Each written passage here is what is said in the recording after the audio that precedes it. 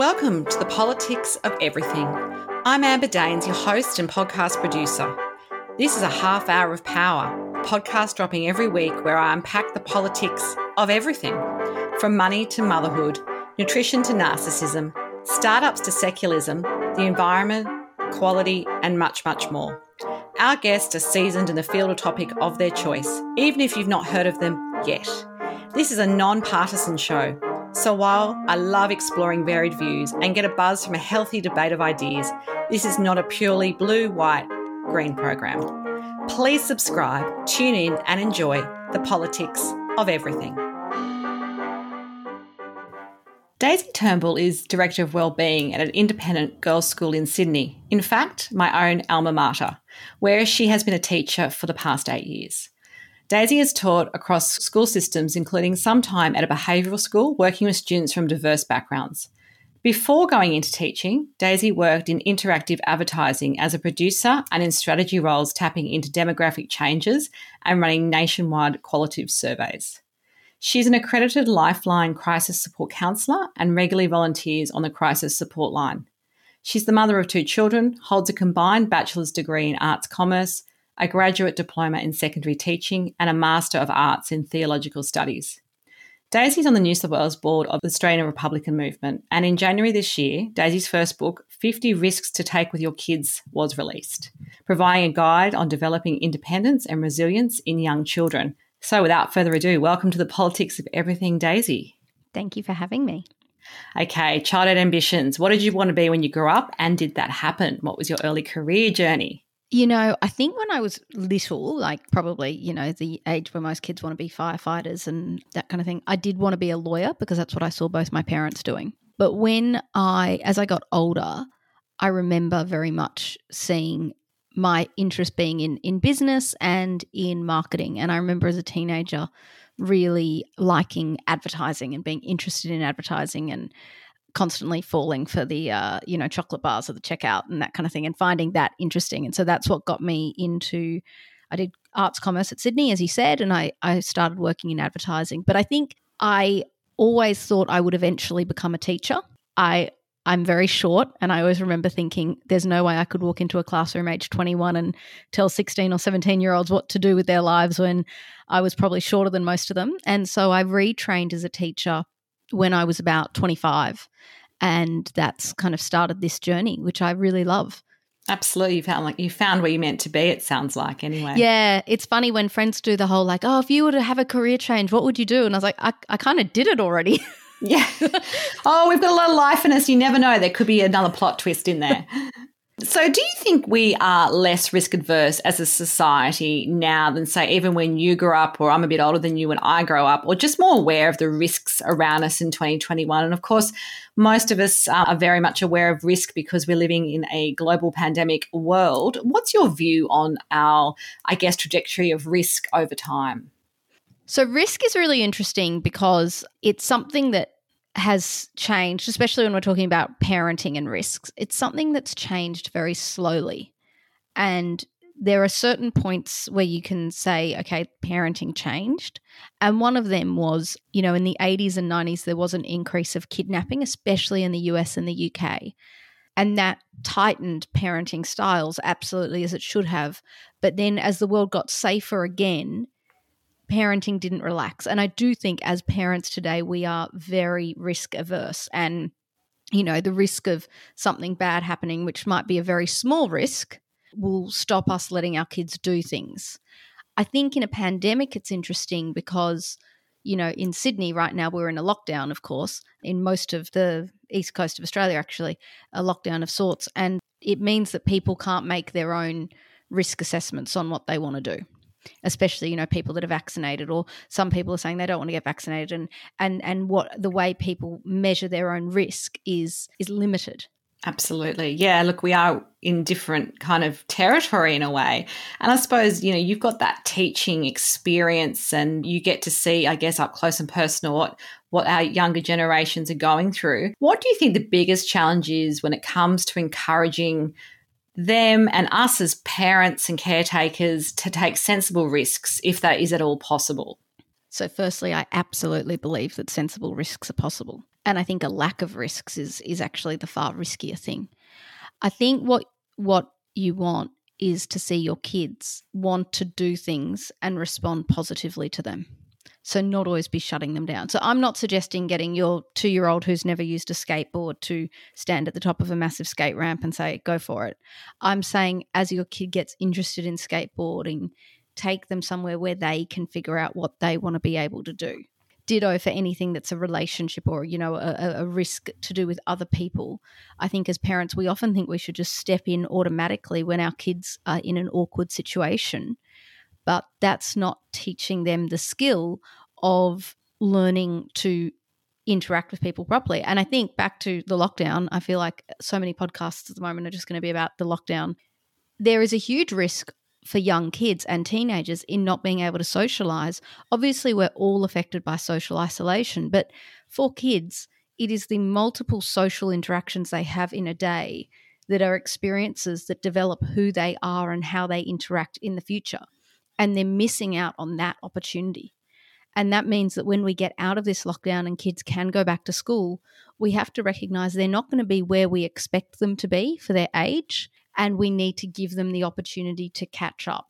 Yeah, that's a really important perspective and something I'm highly aware of with two school-aged children at the moment, homeschooling and obviously being away from their activities as well, the more sort of risky activities, if you like, even, sports and those sorts of things. They're just not able to do that at the moment with other people. And I think you've alluded to the fact why taking risks is really important to young people to develop and grow. And I guess the flip side is what's your view on the cost of not doing this? I mean, is it about just less resilience or less ability to know yourself? Like, what are the greater risks if they don't take those sensible risks?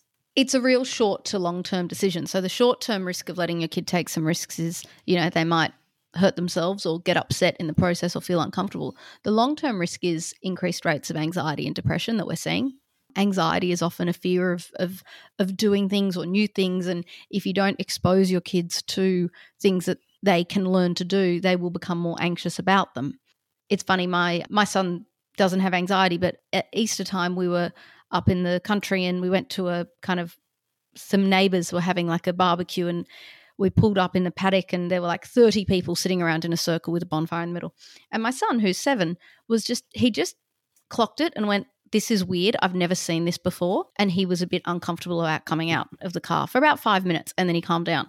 But I was realising, that lockdown, even though it was short for him, it did mean that he wasn't used to seeing like 30 or 40 people sitting around in a circle. Like that's not, sitting around having chats, that's not something he's seen a lot of. So when your kid gets anxious about something, it's about recognizing that what you want is for them to have that experience safely so that anxiety doesn't build. Yeah, absolutely. I think you're right. And I'm even just picturing that scenario of, even I got a bit anxious just thinking about 30 people sitting together, even though, that was very regular in my life with my social networks and parents coming together with kids. But because we've been in lockdown for months on end, I'm just pondering it, because I think it's how we come out of this and how we we basically have told kids, particularly young kids, who it has to be quite black and white for them to understand, look, we have to wear a mask now, we have to wash our hands, we have to check in, we can't catch up with your friends this week, we can't have people to our house. So they're all things they're going to have to de-risk later when we come out of lockdown. Absolutely. And for example, my daughter is quite selective in when she's COVID safe. So like zero interest in being COVID safe while sitting on my lap watching a movie, but wants to be very COVID safe if she's having an ice cream and doesn't want to share it. Selective COVID safe. I love it. Yeah. That's great. Look, risky actions and rash thinking with teenagers particularly seem to be simpatico. I reflect on my own teenage years and I think about some of the risks before social media was around that I would have taken, it's quite innocent things in hindsight, but, not doing what you said you're going to do. You're not really at the movies, you're at your friend's house, all those sorts of things. But the adolescent brain is evolving and has not fully developed into the adult brain. And I know I've got 2 sons and I'm often aware that, they're sort of saying it's not until their 20s that they are really 100% there in terms of that development. Do we need to rethink our expectations of our teenagers and young people and allow them risks but with consequences? If they do something, if they fail or they let us down, there is some consequences. But how much do we need to navigate that for them, and how much is it about them having the experience and then learning for themselves the consequences?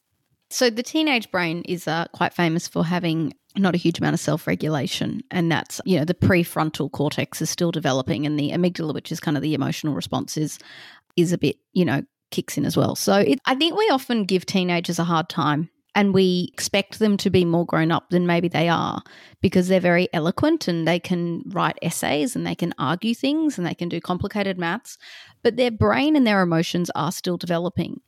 And it's in that experience of that development that they learn to become adults. And I think the more we take away those experiences, the harder it'll be for them when they are adults. So the best time to get rejected from a job or a promotion or anything is when you are a teenager, because you learn it. It's far better to not get a position you go for at 16 or 17 than the first time it happens you're 27 or 28.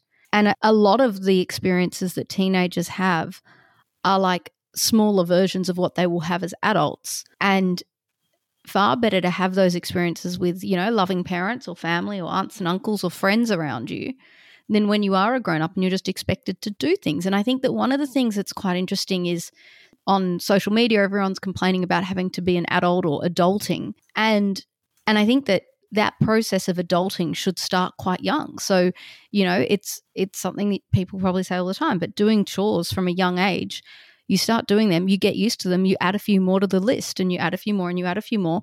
And so by the time your teenager moves out of home when they're 18 or 19 or whatever age they are, they should be moving into a share house or a house on their own or into a relationship, whatever it is, as a pretty good flatmate. Like, you want to raise a kid that can be a good flatmate. Yeah. Totally. I'm just thinking of that movie Failure to Launch. It was probably about a decade ago with Sarah Jessica Parker, and the love interest was still living at home, and she came home from the date and she thinks it's his house, and he's actually like his mum's fixing him a sandwich, and it's just like eye-opening. And that was his thing. He just never evolved beyond being an 18-year-old boy. Yeah, and I think there is a bit of that, but there's also the contrast is that I do think sometimes parents just flick and they go, hang on, you should be an adult by now. And it's like, well, hang on, when did you give me the chance to be an adult and to take risks and to make stupid decisions? Yeah, it's baby. You don't just wake up at 18 and have everything sorted, right? Yeah. You've got to learn those things younger.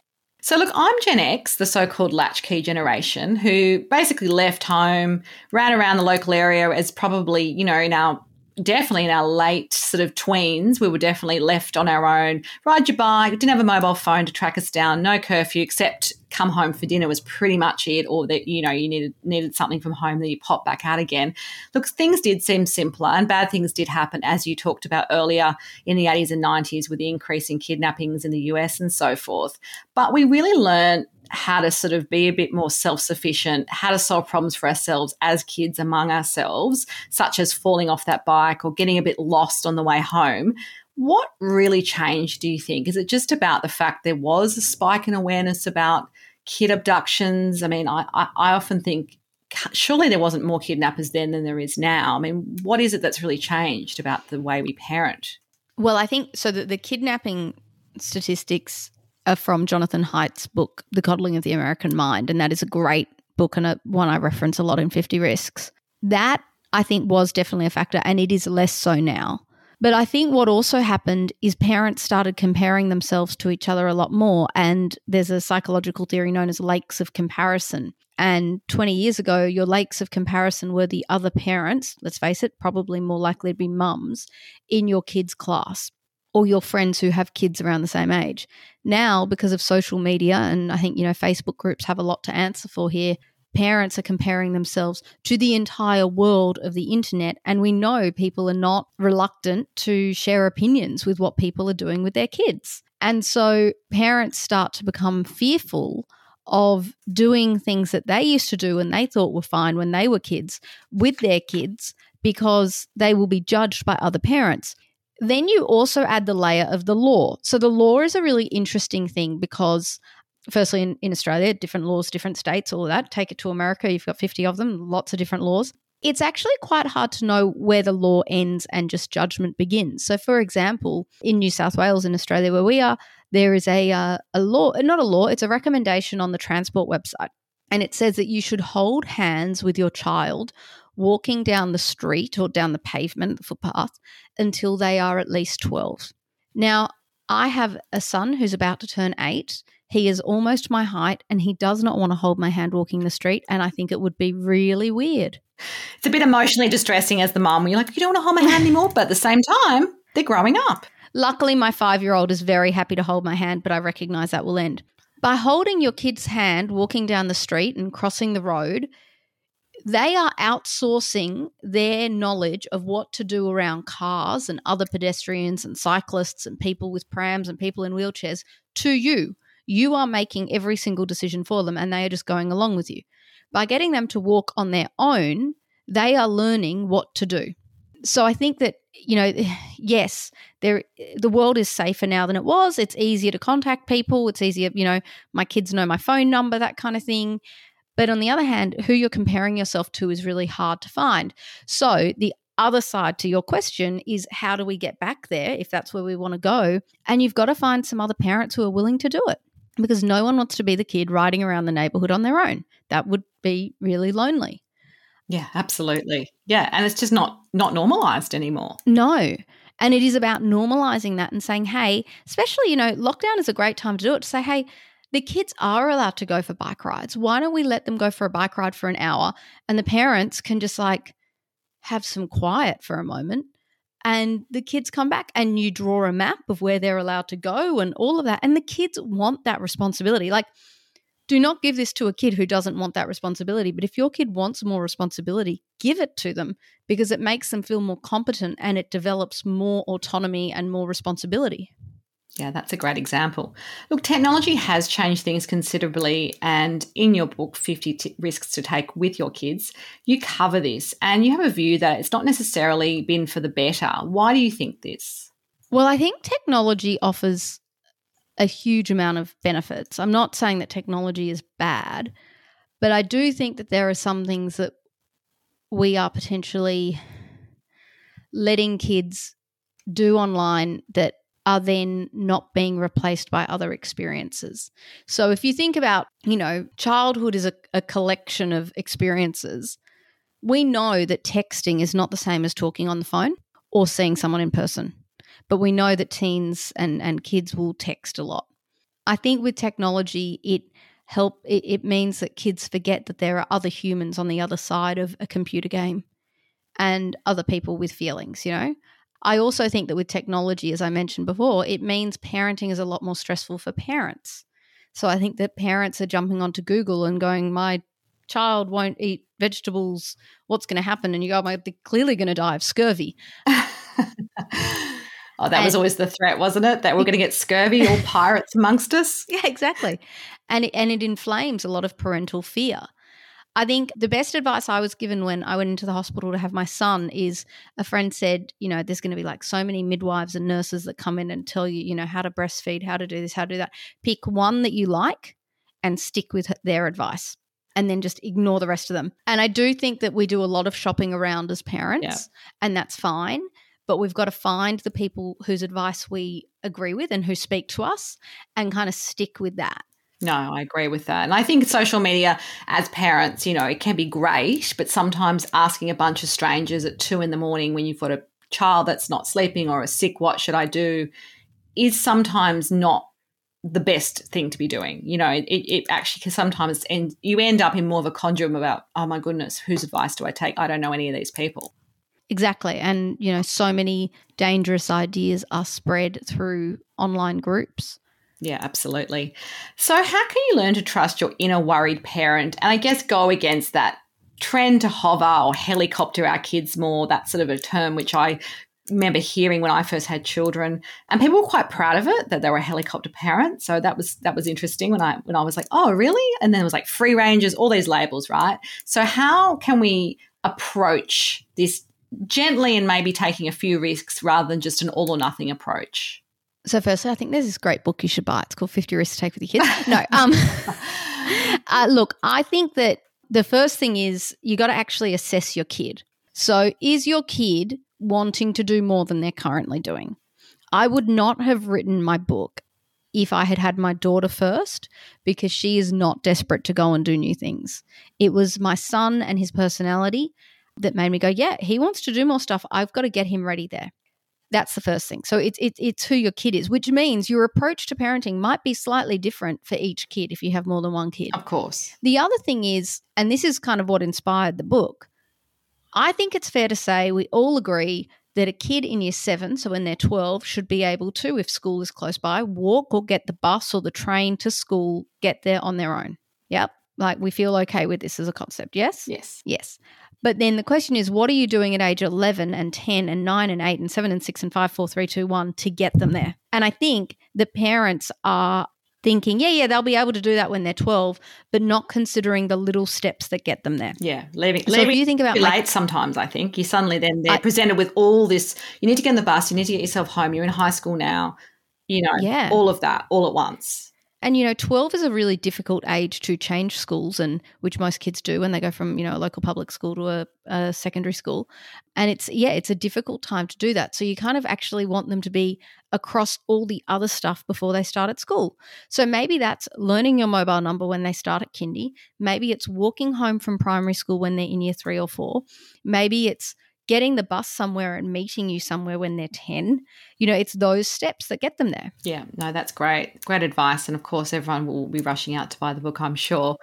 Look, everyone gets to where they are, I think, with some great support networks, and sometimes it's formal mentors and sometimes it isn't. Do you have one or two that stand out, and what have they taught you about life and your career? Yeah, okay. So, first one is quite obvious, but I would say my mum has been a huge role model. She's always worked the whole time I grew up. So for me, having a mum who worked was something that meant I aspired to that as well, and that's always been very important to me. She's very civic-minded, and she really cares about women, and I think they're two things that I've carried through. And so definitely my mum.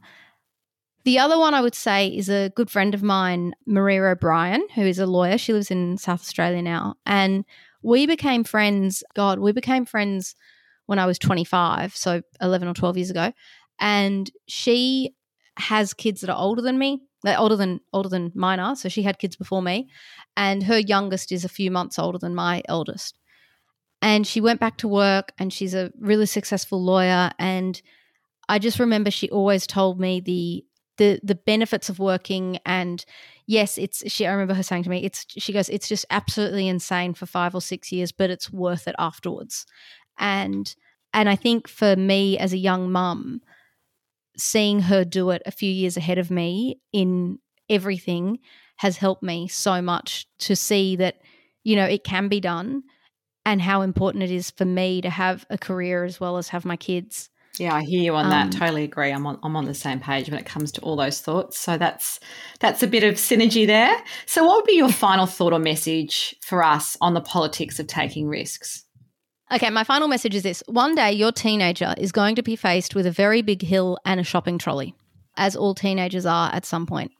And what you want is for your teenager to be able to have an experience of having taken risks as kids and understanding their own risk profile and knowing what they are and are not capable of, and making a good decision based on that. And that's not to say they won't go down the hill in a shopping trolley or on a McDonald's tray, but it's that they're making the decision based on their own experiences rather than on yours. Great advice. If you want to hear more from Daisy Turnbull, there'll be some details about her book and her contact details for social media on my show notes. You've been listening to The Politics of Everything. Until next time, keep well. Thanks so much for listening today. If you've enjoyed The Politics of Everything, I thrive on your feedback. So please add a short review and share the podcast with your network through Apple, Spotify, and all the usual suspects. I'm always on the hunt for new and diverse guests, so if you or someone you know has a fresh idea you're busting to get out there, please email me at amber@amberdanes.com, and my crew will get back to you very soon.